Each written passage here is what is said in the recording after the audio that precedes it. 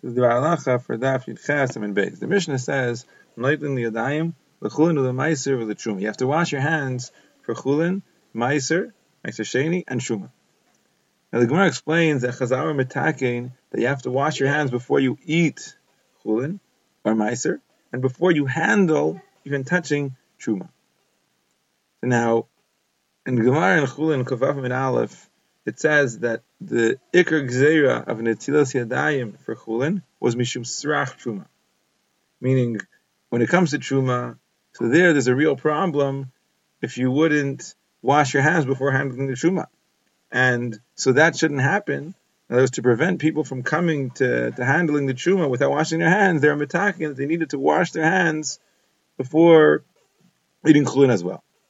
So why do you need netilas yadayim for truma? What's the problem with handling truma without washing your hands? The Gemara in Shabbos Yud Gimel and Beis says that one of the 18 gezeres the Yidchas Dvar that Beishamai and Beis Hillel were geyser was that stam yadayim are shniyos.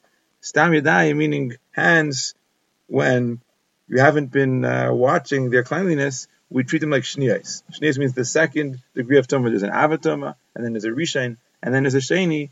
So the truma, stam yadayim are considered like shniyos, and the din is that shniyos pasel truma. When something is a sheni, when your hands are considered sheni, they're going to be paisel truma, and then you can't eat the truma.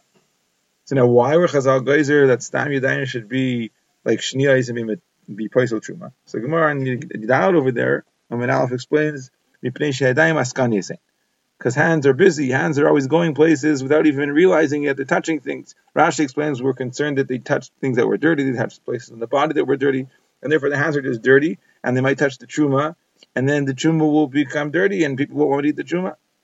Alternatively, he brings from his Rebbeim the pshat that we're afraid that maybe the hands touch things that make them, for real, shniyos, make them into sheni, and therefore we treat them like shniyos, even though we don't know that for sure to be the case.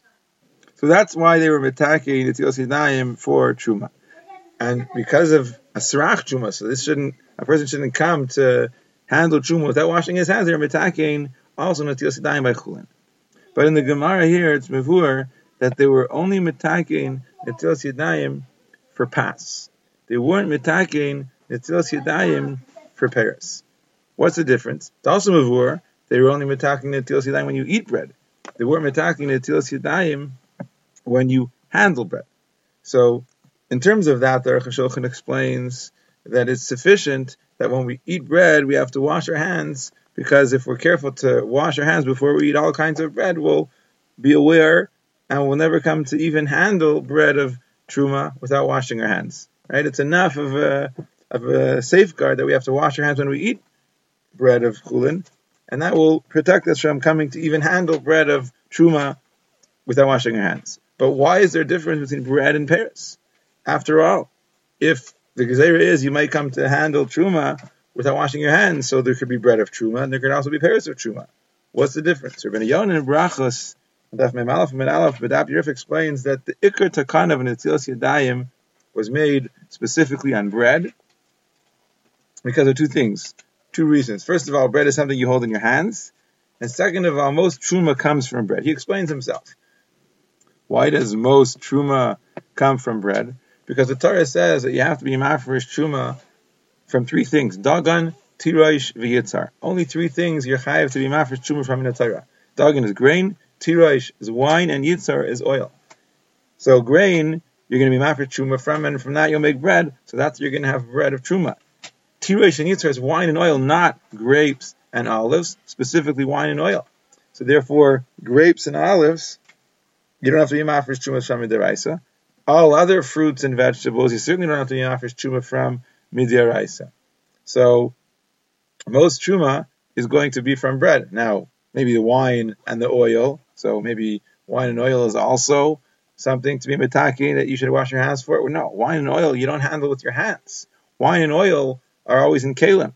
You hold them in a cup or in a bottle or a kli of some other sort. So therefore, it's not necessary to be mitaki netilas yadayim for that, because you usually don't touch them with your hands. So therefore, they were mitaki netilas yadayim only by bread. When people are careful to wash their hands before eating bread of chulin, that's the most common thing, and that'll be enough of a safeguard. They shouldn't come, and they won't come to forget to wash their hands before they handle bread and hopefully anything else of Truma.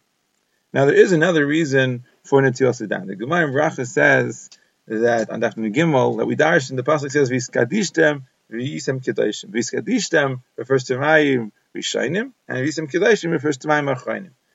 So it sounds like from this Viskadishtem Mayim Rishainim there's an Indian of kedusha in Netilas Yadayim. The Aruch HaShulchan explains that something dirty, something mo, something disgusting, it's comparable to Tumah.